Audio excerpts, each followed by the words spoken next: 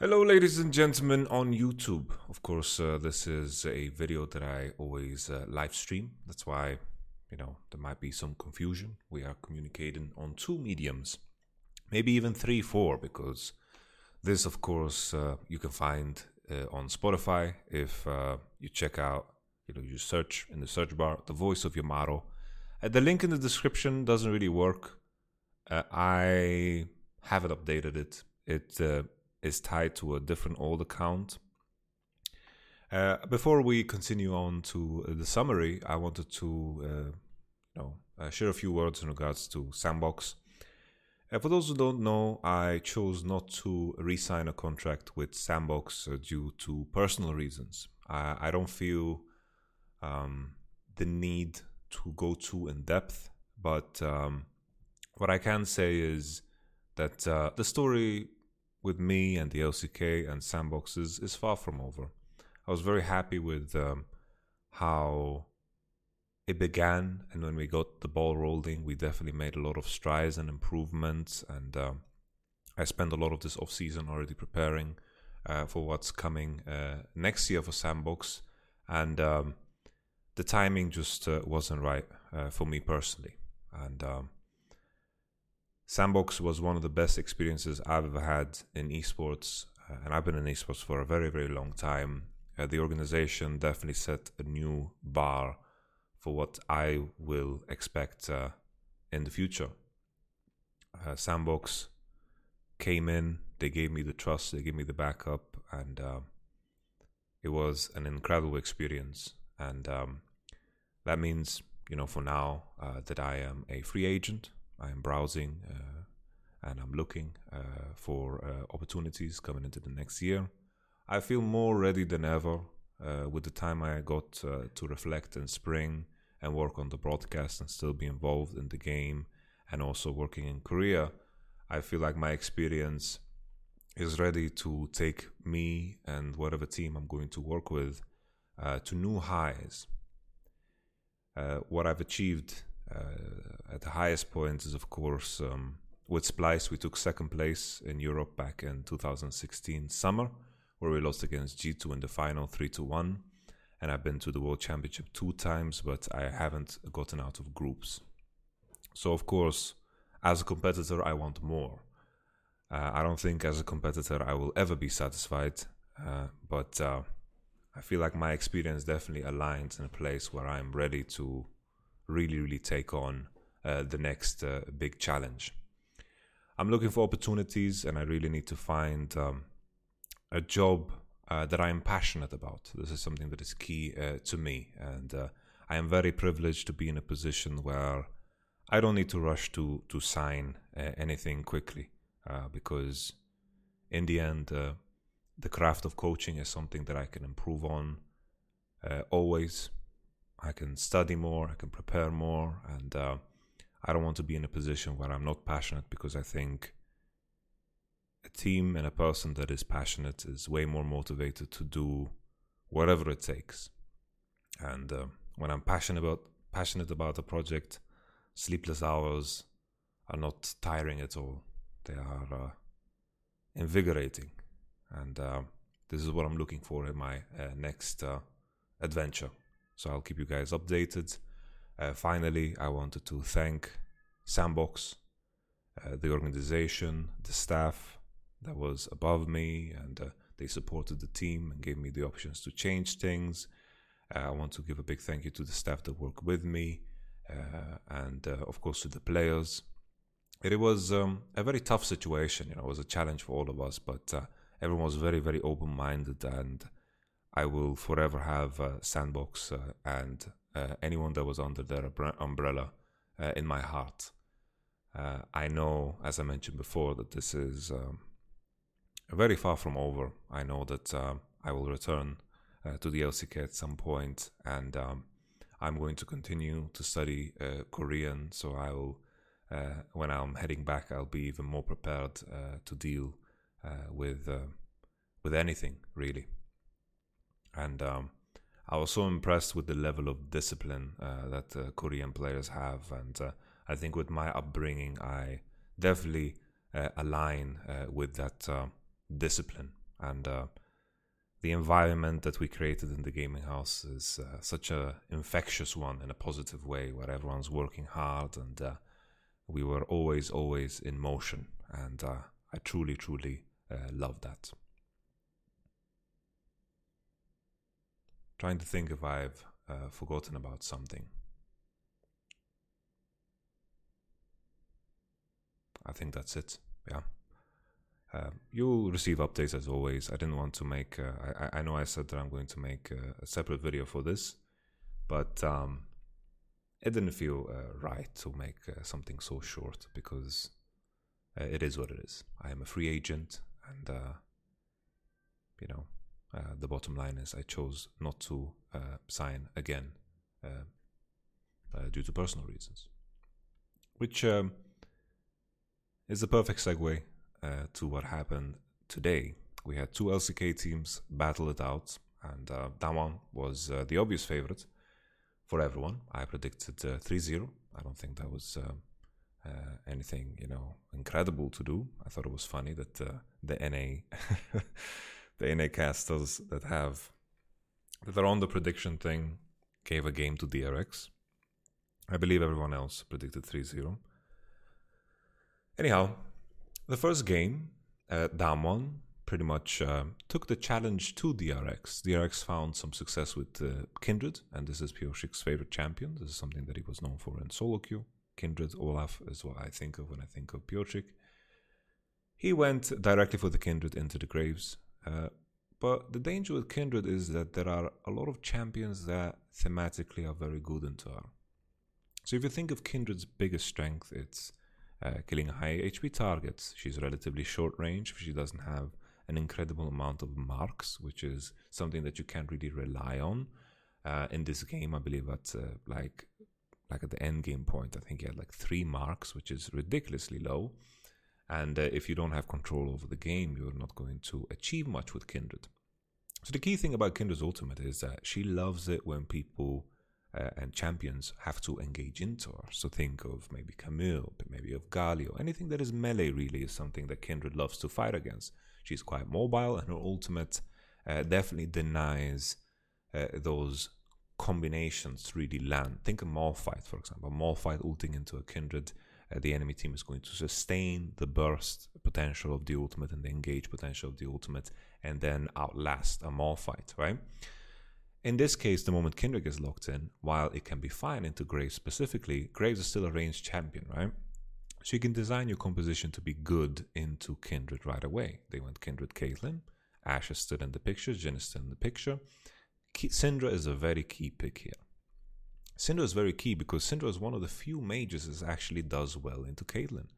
If you think of the range that Orianna has, she doesn't have the same, distance control as a Syndra E, and that makes it difficult for Caitlyn to ever be in a position to auto the Syndra. So Syndra is going to be very, very important as we look at the rest of this draft.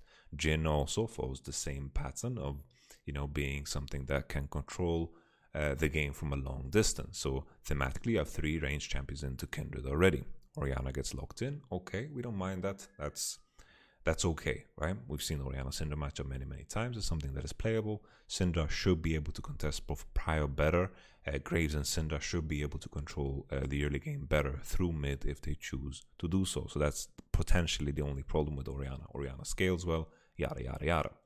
DRX come into the second ban phase, Pantheon Blitzcrank. We didn't talk much about the initial bans on blue and red. We saw the Shen ban. I think maybe the thought process was DRX showed it in groups, so they just removed Shen. Okay, there's not much to add to it. Galio forced the TF ban. Nidalee was something that is targeted against Canyon. Lilia ban was to force the Kindred out, and then the Lucian ban on red. Nothing too, exciting. Pantheon Blitzcrank has target bans because you already set up the Caitlyn. You want to 4th pick your support. You're looking for Lux. You're looking for, in this case, you look for a Lulu.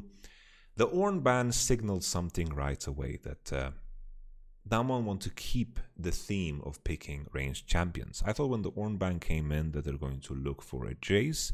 But the tricky thing about Jace is that you can fall into a trap where you might actually end up you'll just be too heavy on AD, and then the tank pick that probably should have come in at the 5th rotation for DRX will just be too effective. So they went for the cannon, and Ornn ban could have prompted something like a cannon ban, because the only thing that ties DRX's composition together here is the Ornn. Think if DRX third picked an Ornn here instead of the Orianna, they can find picks into the Syndra no problem. I think it wouldn't have been an issue, and already Syndra, Jhin, Graves struggle against the likes of an Ornn. These are not champions that like to play into tanks because they don't have that much of a DPS output. Graves' target selection will be trickier to do, and he'll have to itemize items that won't be that effective. Ornn third definitely would have been juicy here because it also synergizes well with the likes of Kindred. We continue. Lulu gets locked in, and I instantly assume that this Lulu is going to be a flex pick. Okay, this is quite wise, because Lulu could have been the potential pick for Damwon. Here, Nuguri, after the success in group stage against PSG, Hanabi played a Lulu into the cannon. I think the key mistake that he did was to go for Boots of Swiftness. I don't understand the purpose of going for Boots of Swiftness into a cannon. You should straight up just go Mercury and then into Athenes, and you're going to be safe from any potential all-in that the cannon will do.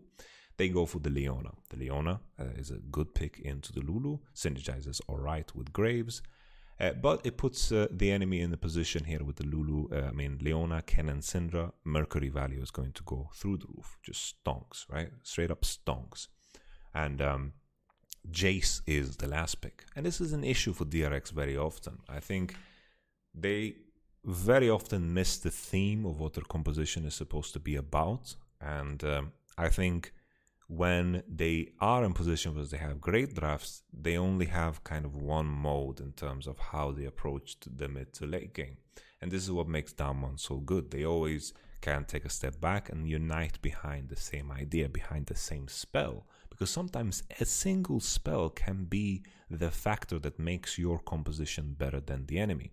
We've seen this many times with Damwon, where the Syndra stun is such a key ability for them, and they're playing around it super well. You think the Leon ult and the Syndra stun, they play around it. This concept might sound easy when we're talking about it in theory, but this is something that a lot of players miss. They don't rally around specific abilities, key ideas in the game that it makes your composition better. It's a lot of play depending on your gut feeling. Say Jace gets locked in. In a vacuum, in the idea of Jace versus Kennen, it is an alright pick. Even though Nuguri, what he has shown in the LCK is that Kennen can in fact play this matchup. You go Dematerializer, and the key thing is to make sure that you contest the wave push, because if you're contesting the wave push against Jace, he can't become as oppressive. And then when you base on Zeke's Arm Guard, the itemization for Jace isn't ideal into the cannon. You have Zeke's Arm Guard into a serrated Dirk, and of course Zeke's Arm Guard is much better than the Dirk. And if you go for a pickaxe, it's still much better. There's no path for Jace to go where he's going to be winning, especially when the cannon has unsealed spellbook. So Jace needs to snowball early, and doing that with a Kindred is just not going to happen. Kindred is not a champion that is going to be better in the 2v2 top than a Graves and Cannon. So this is just a very silly fifth pick. It might work, sure, maybe the enemy champions, you can poke against them and so forth, but especially with the Sanguine Blade, I didn't understand where this Jace wanted to find any type of effectiveness in the game. And it comes down to the same thing. I thought they can go Lulu top here, and then maybe last pick, I don't know, maybe a Morgana. I think this still would make a tricky composition, but at least you have Lulu, Morgana, Kate. Maybe there's some hope here. Maybe Caitlyn can be the champion that creates space for you. I think the issue here is DRX can control space, but they are not good at disrupting space. When I talk about disrupting space, it's all about, there are certain champions that can close distances and approach champions. You think of the Leona. Leona is very good at she can face checks, she's very durable, she has ultimates to close the gap, and she can disrupt space. You think of DRX's champions, Orianna, Caitlyn, they put traps, they have the ball. Like Caitlyn is literally like a control AD carry, right? Orianna is a control mage. They serve the same purpose. We saw DRX actually pick up one dragon when they had the better position around Drake, but the moment Damwon had any sense of prio, there was no legal way for DRX to really enter their space. And this was a very, very big problem. They don't have anyone to face check, and they also have nothing to disrupt any type of control that the Syndra exudes. Syndra also outranges all of these champions besides maybe the Jay's EQ, but that's not going to be enough to whittle Damwon down. So the only realistic way that they are going to win a fight when Damwon control the space is if Jace is going to land a bunch of EQs that is going to drop Damwon's HP down. So this was the biggest concern within the game. They have the Jace and the Lulu support. There's nothing really that can disrupt the space that Damwon were very good at creating. That's why the Leona pick is so key. And when you think of the Lulu, send Lulu into top. Maybe you pick a support that is going to be that disruptor. Maybe you could have a Nautilus. Maybe you could have something a little bit different. Nautilus Caitlyn is not the greatest lane, and this is also an issue. In terms of gameplay, the only opportunity in early game is if Caitlyn and Lulu can transfer the pressure they have from level 1, 2, 3 into something greater, maybe a BF Sword advantage base into something else. But Leona Jhin straight up won the lane at level 2, and that was a big, big red flag for any potential that Kindred is going to have in this game. You're all of a sudden, you're in a position where there is no lane that is dominant, and going into top side, as we mentioned before, the 2v2 is just not strong enough. So Damwon were in full control with this game. They made a mistake on one Infernal Drake, they made a mistake on a topside dive, but all in all, Damwon kind of sailed away with the victory in this one, and I think that's the story of this best of 5. So if you replace this Jace, let's say you send Lulu support anyway into the Leona, maybe, like I would have loved a Maokai here. I would have loved the Ornn on 3, I think that would have been better, but I think maybe DRX were taught the wrong lessons of the losses they had within, of course, the group stage. Okay, we move on to the next game. I'm just going to make sure that you guys see it. Yes, visible. Very nice. DRX now on blue side, Syndra ban, Lucian ban response. They removed the Caitlyn. I think this is a response to the Syndra removal, which I like. Graves gets locked in as the first pick. So already, oh wait, sorry, I'm looking at the wrong draft. Forgive me. Is it? Wait, I'm looking at the wrong draft. I just straight up skipped the draft. Forgive me. Thank you for the subscription. Syndra, ban, okay. I like the Caitlyn response into the Syndra ban. I think it's a good call. They went for the Camille on blue side, and they responded with a Renekton ban. Here DRX went for an Italy first pick, Graves Twisted Fate lock in right away, and then Galio Senna. Here we see the Ornn third pick, the very famous Ornn third pick. You know, when you see a lot of champions that can't deal with tanks that well, you know, especially in the context of this draft, when the first pick Nidalee happens, there aren't a lot of top laners that synergize well with Nidalee. Maybe you think of a Volibear, you think of Renekton, you think of Camille, and these champions are out of the picture. There is a missing piece to this combo right here. If they had a Camille instead of the Senna, all of a sudden you would think more highly of this composition. But now, when the Ornn gets locked in, there isn't an opportunity to pick that key champion that is going to really, really seal the deal for your comp. Ornn also naturally does very well into the likes of Senna and Galio because these champions don't do well into tanks. This is the theme that we saw in the previous game too. When Syndra Jhin was locked in, these are champions that don't do super well into tanks. Sure, in the case of Jhin, Syndra is a little bit better because you know, you can control the distance and maybe you can Syndra stun the Ornn ult or something, but Ornn can you know, create more distance because Ornn ult has such a long range, so he can stay further away and be outside of any ranges of CC. So there's definitely like some interactions that you can speak about, but generally speaking, these champions are not good against tanks. Well, Ornn is a super tank. Nevertheless, we continue.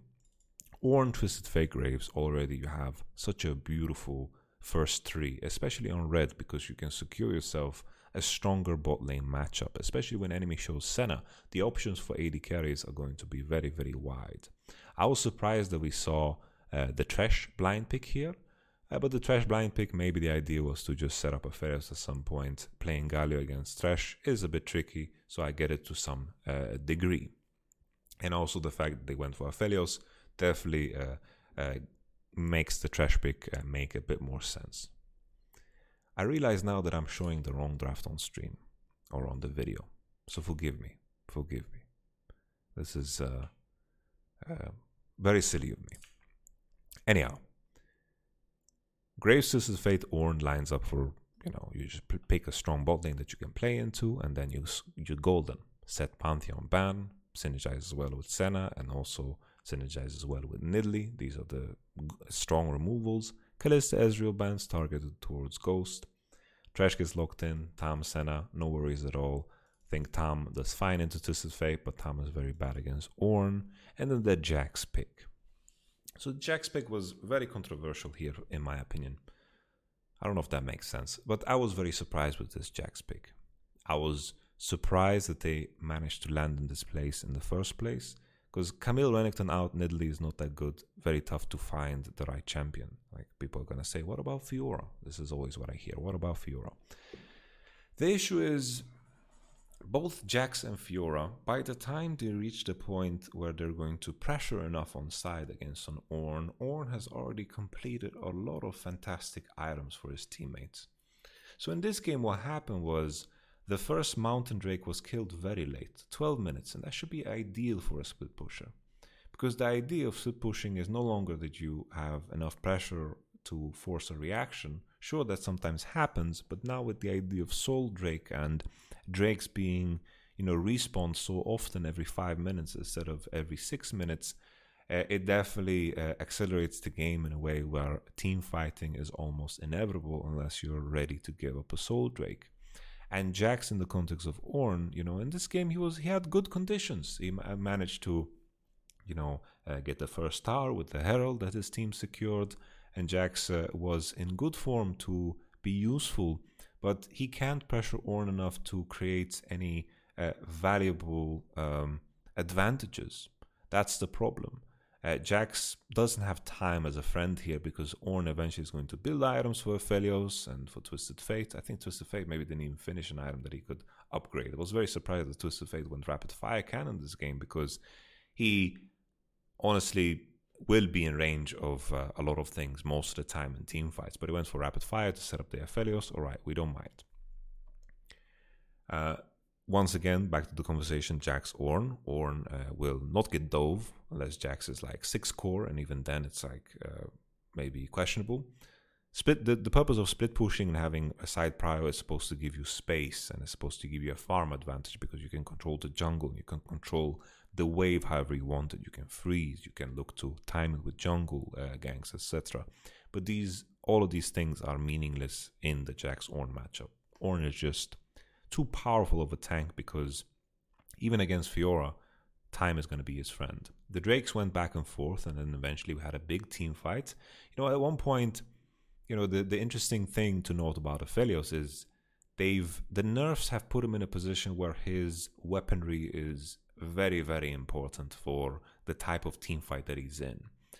We saw one fight around the red buff where Jax actually dominated, where the enemy was all grouped up. And the issue for Aphelios there, he had green and red as weapons. If the enemy was grouped up and he had the flamethrower, then everything would have looked different. But in this particular position, he just couldn't do much. So the enemy were very durable, and they managed to pick up a bunch of kills. But then as the fight extended, key members on DRX died, so there was no Nash potential. Then eventually there was a big fight around mid lane, and Aphelios had the right weapon. He had the red weapon. DRX blew a lot of cooldowns to kill Trash, and then eventually, it was very easy for Aphelios to play the team fight because there was no way of reaching him. When Jack's E cooldown is down, his R cooldown is down, he is rather squishy as a champion, even when he has a 40% cooldown reduction, which is what he went for in this game. So Jax, he is just several tiers behind a champion like Ornn, and he is never going to be better than an Ornn because early Ornn wins, and then later, he has Bramblevest, Sunfire, and Abyssal. It's just so hard to break through that even with Conqueror. Ever since Conqueror no longer has 2 damage, there was a big buff for our chunky boy Ornn. Anyhow, we continue. Aphelios had a fight, Inferno weapon, flamethrower, boom, he killed everybody. Twisted Fate ulted, they got Nash, and then eventually they close out the game. Damwon with a lead is very dangerous because they don't seem to let go. And when they are behind, they seem to be patient enough to wait for the situation that grants them the best odds in terms of winning, which is very beautiful to see as an avid connoisseur of beautiful League of Lasagna. I never understood this move. It's like, what are we kissing here? You know, this is like this right here looks like, you know, it looks like something. I'm not gonna say it because, you know, you get what I'm meaning. You know, yeah, whatever. I remember there was this bit from Louis C.K. where he is like, "What is this? Like, you're kissing the chef's asshole or something?" You know. Whatever. I said it. We continue. Yeah, it's kind of weird to move on from jokes like that when you're completely alone in a silent room. DRX versus Damwon Game 3. We spoke about it a little bit because I realized that I was showing the wrong draft on stream. Syndra ban continued, Camille ban continued. Having to ban Camille on blue side is definitely a weakness. Here they removed the Nidalee because they expected the Renekton ban to remove the validity of course, the Nidalee pick. But if Nidalee is out, they don't care about Renekton. The prio on jungle is going to be Graves. Graves gets locked in, and then instantly, boom, Ornn Kindred. And I was very surprised to see the Vladimir pick. Like, I know they played against top esports and the Vladimir worked, but Ornn Kindred are good against Vlad. That's the thing. Kindred is good against the pool function of Vladimir, and Ornn actually wins lane against Vladimir. Abyssal is a great buy, and then eventually he can buy Locket of Iron Solari, and it will have immense value against anything that Vladimir wants to provide. I felt like almost DRX got brainwashed after playing against better players in the shape of top esports to lock in this Vladimir. Senna gets picked again. Senna naturally not so good against Ornn. Graves as well. Graves Ornn. Graves Senna against Ornn. Ornn is very happy. He's going to be very durable. He's going to be a chunky boy. Orianna, third pick, a champion that just, generally speaking, is going to do super well. This is the replacement in the draft for the Syndra. Already, Ornn, Kindred, Orianna is just such a strong first three as a lock-in. And the enemy team is not doing anything in particular to counter the theme of these champions. So already Damwon, you know, I think they just won the draft already in first three. Azir gets locked in as a potential lock-in towards Orianna. Also, DRX love Azir. You know, Chovy is a great Azir. Aphelios gets banned. Ezreal gets banned because Aphelios they saw the last time, which leaves, of course, the Kalista open, but they didn't feel the need to pick it. Pantheon is the blind pick because Tamkench is out. Pantheon blind becomes good. They lock in the Braum, and then the Vel'Koz. So Vel'Koz is honestly quite decent into Orianna. I don't mind the Vel'Koz here. I just feel like the issue comes from the other champions. The enemy has Pantheon Ashe, which gives them prio on the bottom side. The top side is so much stronger. Vladimir is going to get pushed in, and this is the key difference between, you know, some of the things we saw in the first game, where Kindred almost had no options in terms of breathing within the game, and Pyosik definitely got out jungled, but jungle is a team effort, so I don't want to put all that blame on Pyosik. It is a very, very rough group draw for DRX, and Damwon didn't really need to show anything new. They just continued in the same fashion, and this is the worst case scenario for anyone on Genji or G2, because there's no information to take away here. They just kind of continued in the same fashion, and they have a very, very good grasp of the meta. Damwon, a very, very precise team, very good at always aligning themselves around the same goal within the game. So I love what I saw from Damwon. I don't think it was anything unexpected. I feel bad for DRX because we truly can't know their level because they didn't get to face off against anyone else. Damwon stylistically probably was the hardest matchup for them. I think some of the LPL teams are more, you know, like let's say they were against Suning. I think that could have been a more like a bigger test of individual skill and prowess, because this is an avenue where I think DRX are very strong. I think Piotr had a decent tournament showing. I think Doran was also alright. I think Chovy had more to offer, but the meta and playing against Damon, of course, constricts you. I think also Korea and Deft also have a lot to offer, but facing up against Damon in round one is just a doomsday sentence. And I think some of the other LPL teams are fighting more tooth and nail and are forcing more skill check situations, and I think this is where DRX could do better. So this is the end of the DRX tournament run. It's just bittersweet. Well, just bitter, honestly. There's no sweetness here for DRX. It's just the worst possible draw. Which leads me into the conversation of the format. So I wanted to speak about the format today. I want to speak about the format today because it's been a very big discussion point for everyone. And I heard the argument for the format is that the purpose of the tournament is just to crown the best team. So this is something that I believe Vedius tweeted out, which I understand. You know, you have to put aspects like production, the cost of the team, the fatigue of players. Because imagine if there's a double elimination, maybe you have to play. So let's say now if you win every game, you have to play 6 + 9 games. And that's a minimum if you are winning the tournament. 6 + 9 games. So I'm just going to do some math. So that's 15 games already, right? 15 games, and that's 21 as a maximum, because we would add 6 additional games if all of the best of 5s went to 5 games. Quick math. So that's a lot of games, right? If we had double elimination, I haven't done the math for exactly what the potential games are, but it could turn into a lot of freaking games in a short amount of time, because you can't really extend the tournament over the span of 2 months. So there are definitely some arguments for this situation. You know, player fatigue is something that is very important, and that's something that G2 specifically, called out as a problem for them at the last year's World Championship. They were very fatigued coming into the last best of 5. Same thing for G2 back in 2018, where they had to play the regional qualifier, instantly fly out, boot camp, and then play the play-ins, and then they had to play group stage.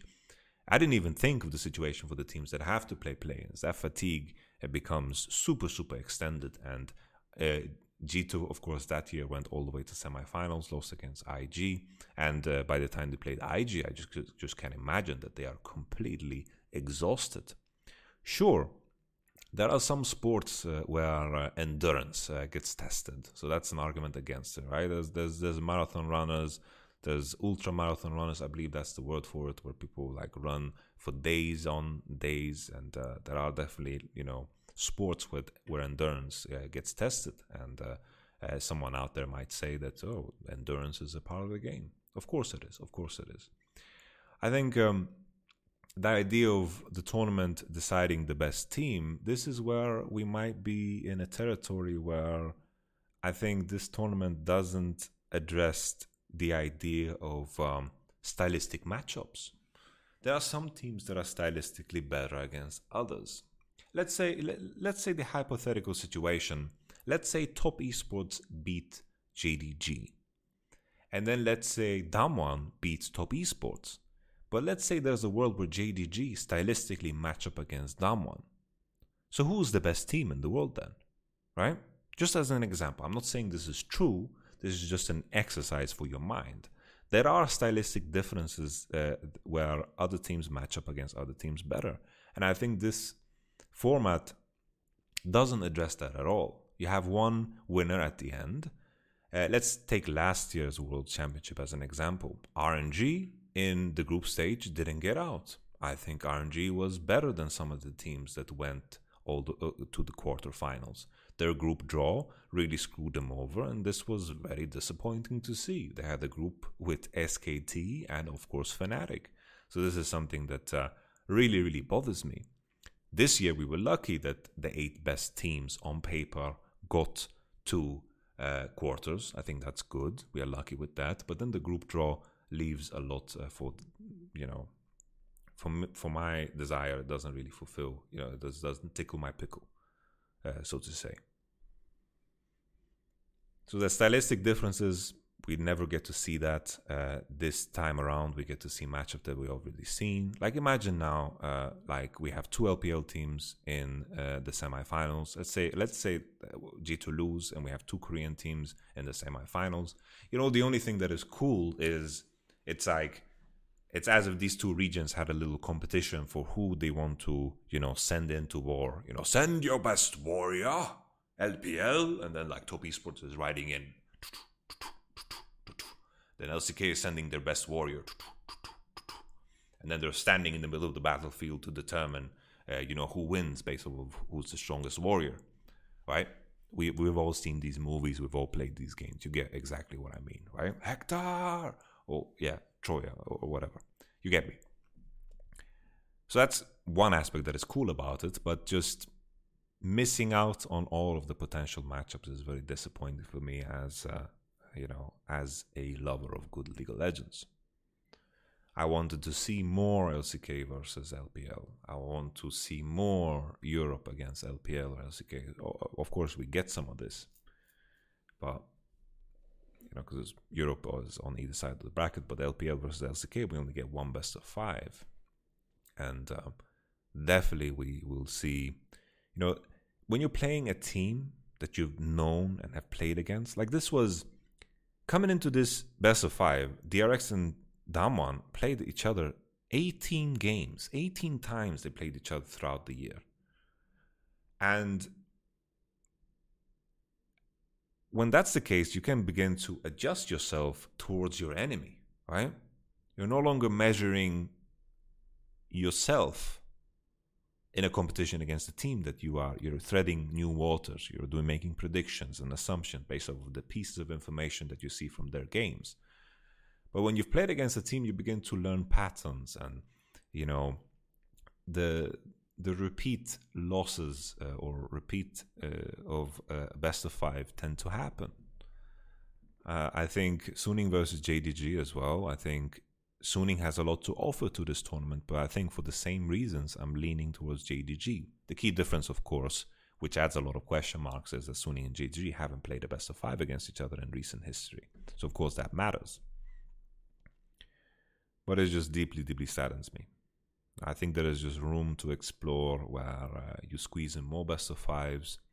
And I think it is silly to say that just because a team goes all the way, it doesn't necessarily mean that they are the best team. They could be the best team, and the odds are that they are the best team, but there are some specific matchups that they get to dodge. A good conversation to have. Theoretical. Don't get upset. Theoretical. Let's say Griffin faced IG, right? Damwon got the first seed. They faced G2 in the first round, and then G2 went against SK Telecom in the second round of playoffs last year's Worlds. And this was the ideal draw for G2. G2 have experience against the likes of SKT and stylistically matched up very, very well against them. And the conversation that we could never have is, how would SKT look against FPX? Maybe stylistically they would match up better because they are very, very controlled in their approach, and they get to the point in the game where they outscale the enemy. FPX still world champion. I don't want to take anything away from them. I'm just having a theoretical discussion. So please, if you're a fan of these teams, don't be offended. It's just a questioning the format and what it's offering to us in terms of entertainment and truly determining who is the best. Same thing for Griffin. Griffin faced IG. And Griffin at the time, the 2 best of 1s that they beat G2 and really got my hopes up for them. But stylistic against IG, when they have the Shy, he is brutal when it comes to terrible top laners. Absolutely brutal. He really smacks down hard on weak top laners. And that was Sword. The Shy almost solo carried this best of 5. And I think Griffin, maybe if they were the ones that got a different, quarterfinals opponent, maybe they could have gone deeper. Maybe they would have performed better against FPX than IG did, because FPX have a lot of information on IG. They know how to deal with them. Eventually, in their own region as well, they also were very, very good against them. And this is something, that is interesting for me to explore as an idea. There are some teams that just get shit draws, and a lot of matchups tend to just disappear into thin air, and we don't know for sure anything. Same for Fnatic. They faced off against FPX, and they took a game off of FPX. At the time, everyone thought that this was a dream draw for Fnatic, because stylistically it looked like they're going to match up well, and FPX didn't look like a strong team coming out of groups, which is a very separate discussion too that I want to address, but let's do it after this discussion. And then Fnatic lost against the world champion, and maybe if they faced against someone else, maybe they would have gone deeper in the tournament. We can't even have the discussion of how Fnatic would look against Damwon. That would have been, a very interesting discussion too. And these are games that are forever going to be forgotten, because teams change, players change, and that saddens me. But I want to reiterate, I understand player fatigue, I understand production costs, I understand talent fatigue, I understand all of these aspects, but I'm sure there is some kind of middle ground. And I don't have a perfect solution. I just wanted to address some of the concerns that I have as a viewer. I would have loved to see double elimination. For me, when quarterfinals start, that is when the tournament really begins. A conversation that is worth having too is in regards to seeding. There are some games and some groups between top teams and lower tier teams that are just almost pointless, right? So that one is also a very difficult problem to solve. I'm not going to say that I have a solution. I think that's an important stance to sometimes have, that I'm not going to accuse and say that Riot is terrible, because I don't have an ideal solution. I just want to open up the conversation and hear maybe what my community has to say in regards to some of these concerns. The last thing I wanted to address was just the liquor that is best of ones. The reason I call it liquor is because it can really, really make the community drunk on, on rushing to quick assumptions. So there are key pieces of information that you can take away from best of ones. You should look out for things that teams replicate. What are tendencies and things that can easily be replicated from game to game? What are aspects of class that they're showing? This is very important. A good example could be SOFM and his jungling. It's very easy to assess after one game, based on the decisions that he's making, that this is something that is going to be a part of SOFM from game to game. And this is something that he showed throughout the group stage. This is something that you can easily assess. This is a very big strength from Suning. There was a game where Team Liquid won against Suning, but this was Suning dropping the ball in draft, and Team Liquid, of course, capitalized with the Malphite lock-in into the Senna, Jace, and Graves and the Twisted Fate, so Malphite just got insane value. And unless Suning, of course, snowballs the shit out of that game, they are going to, of course, lose that game. So this was something that I knew that Team Liquid won't be able to replicate. So that doesn't change my assessment of the Suning Team Liquid matchup. If they face off against each other after a best of one like that and a best of five, I'm not going to rush to the judgment of saying, wow, Team Liquid won once, they're going to win again, because this is something that is tough to replicate. Same thing with Suning versus G2. That's also another good example. The first game, G2, they won, but the way they won was very dirty. It's not something that is it's not something that you can replicate. It's not something that you can use as a strategy coming into another best of one. You hope that the enemy drops the ball in the later parts of the game, because that game was very winning for Suning, and Suning was clearly the best team in this group. So when they face up the second time, I predicted Suning because of the information that we had from Suning, that the things that you are able to replicate, by far they showed the highest level in their group. And this comes to the discussion of JDG and top esports. In past World Championships, FPX, the group stage, their run didn't look good. They had to play a tiebreaker against Splice, and they lost against a Splice that went to 5 games against the Unicorns of Love.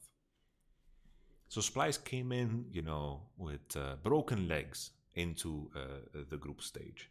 And FPX looked very dirty in group stage. Same thing for IG in 2018. They got the second seed and had to face KT in the quarterfinals.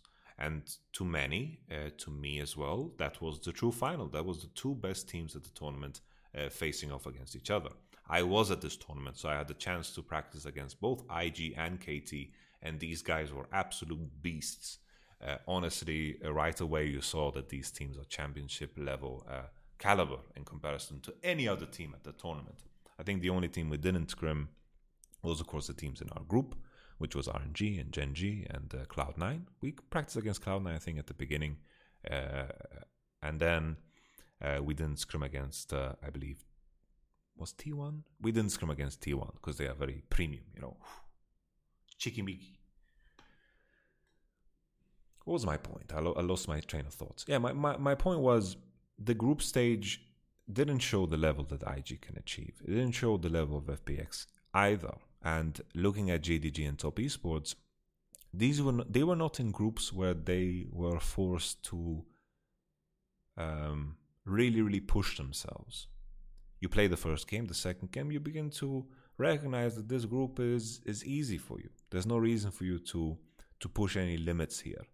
There are some different groups like Group C where Gen G truly got tested and got pushed to the limit. So these are games where you can find more information. But in terms of top esports and JDG, we still need to look at them from the lens and the perspective that we had coming into the tournament, because the group stage means very little in terms of what level these teams are at.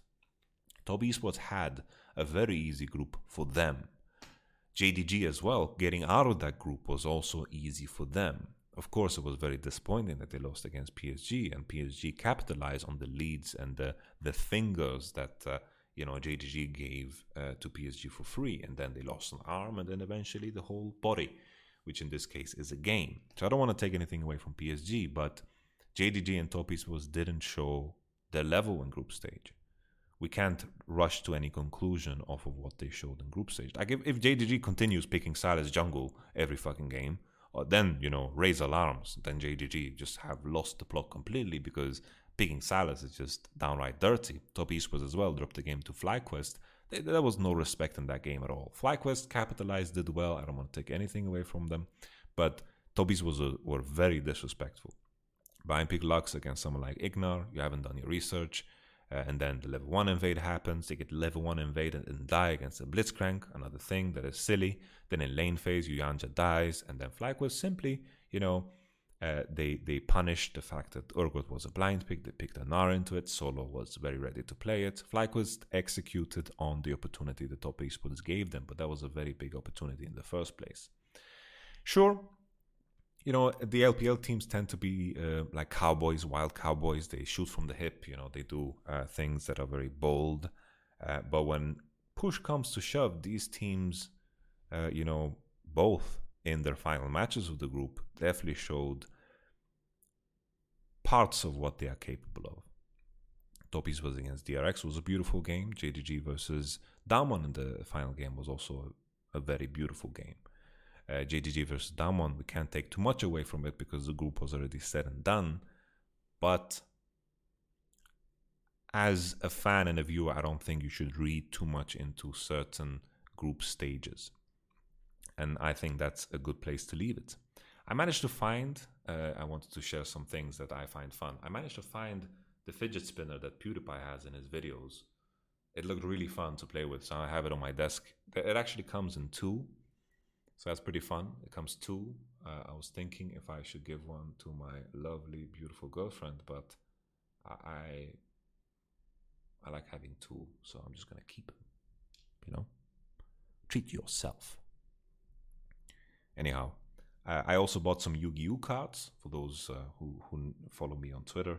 I've been talking a lot about starting to collect cards. Les tweeted at me and gave me some tips. I decided to go into Yu-Gi-Oh! Pokemon seems to be like the ship has sailed. Everything is super expensive. I bought a couple of cards. These are not too exciting.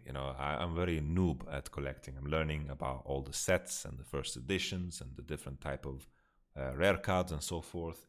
But anyhow, there are more cards hidden in here. This was my first little shipment and delivery. Let me show you guys some of the cards. I haven't seen them yet, so I'm very, very excited. I've washed my hands, of course, and I'm going to try to pull them out here without damaging them. I feel like my finger's a bit too fat. I can't really enter the sleeve. Oh no. Trying to do it without damaging the cards, of course. I bought some booster packs, which I'm going to eventually open.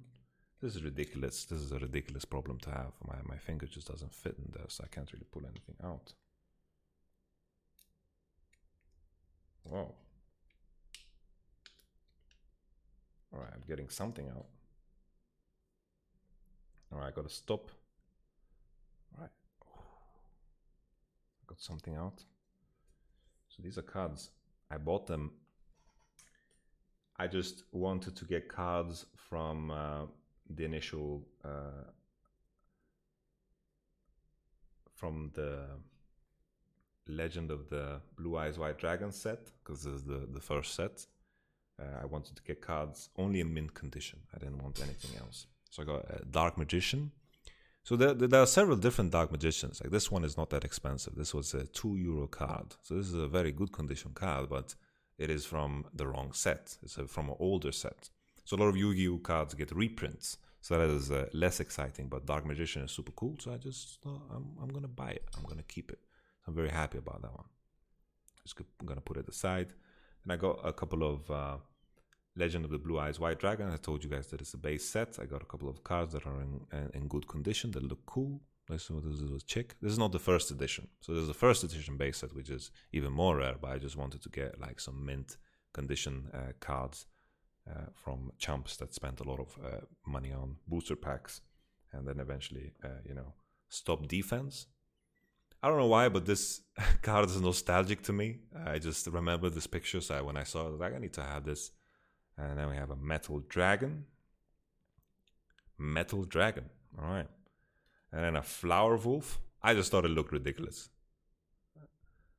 For people that know TCG and know Yu-Gi-Oh are gonna just look at this and be like, Jesus, this guy knows nothing. And trust me, I know that I know nothing. Let me just try to get out the cards from the other one as well. All right. All right, we're getting something out.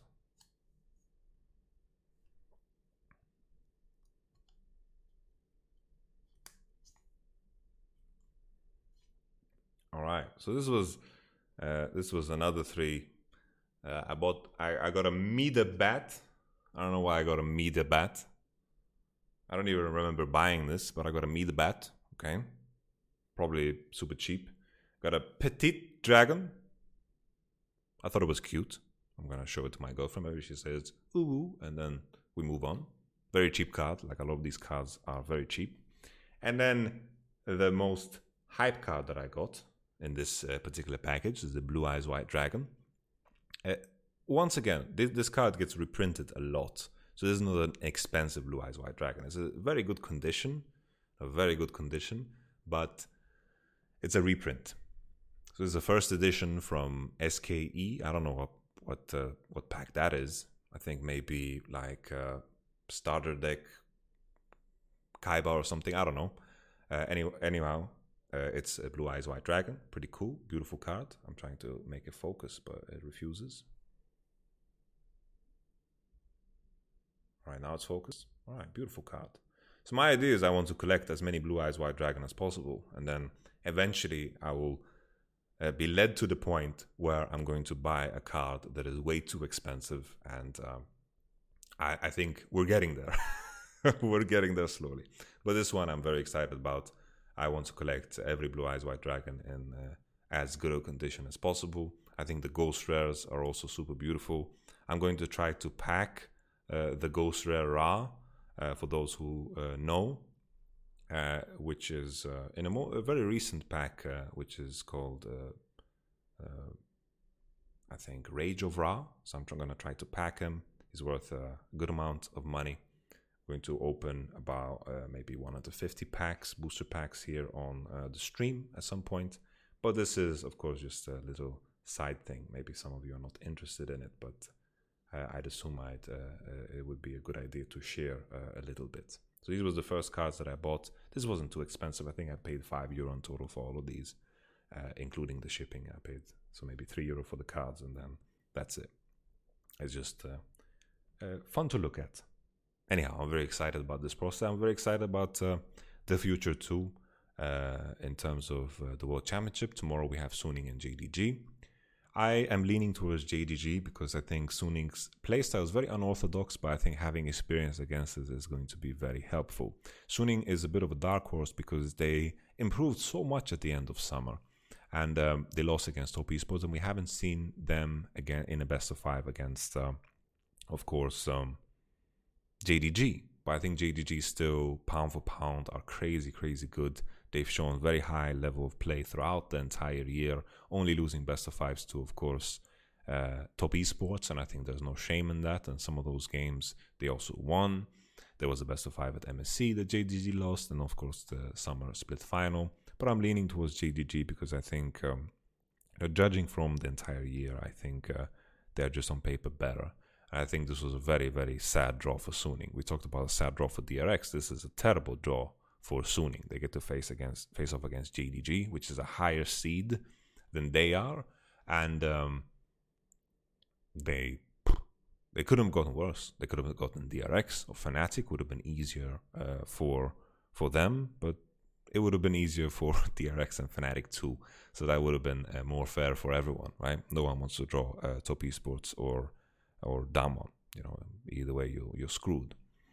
So JDG versus Suning, tough draw. I think Suning is definitely, like, if they win this one, they are a dark horse, because I think some of the things that SOFM did are definitely, things that I've never seen any jungler do. It's very unorthodox and beautiful to watch. Definitely a learning experience for me too, which is very rare. Very rarely is it like a learning experience for me to watch something, and that always gets me going. I think this is going to be a 3-1 for JDG. Thank you so much for watching. We're going to continue the stream. Maybe we're going to find the opportunity to play some flex maybe. Stay tuned in the channel. We're going to upload more Clash videos and more summaries. You can catch this on The Voice of Yamato on Spotify. I feel very energetic today. Very energetic. And I chose to ignore chat. I read all of your feedback, and I agree that the chat definitely stirs me away from the conversation that I want to have. And questions can always be left for later. So thank you so much for all of your feedback. I read all of it. I read all of the comments. I am so happy about, reaching 50,000 subscribers. That's a huge milestone for me. I am unbelievably excited about the progress we make on this channel. All in all, thank you for your support. Please leave in the comments below, if you made it this far in the video, what you want from me as a 50,000 sub celebration. Give me some ideas. We already did the hot sauce thing. Maybe we can do like a cinnamon challenge or something. Who knows? Just think of something, and maybe we'll do it. I'm not gonna guarantee that we do it. Maybe I need to dye my hair or something. No, probably not. Dye my hair, maybe we can do it 100k, but I don't know what I would fit in. I think the only dyeing of my hair that I would fit in is probably like gray. Like a really like a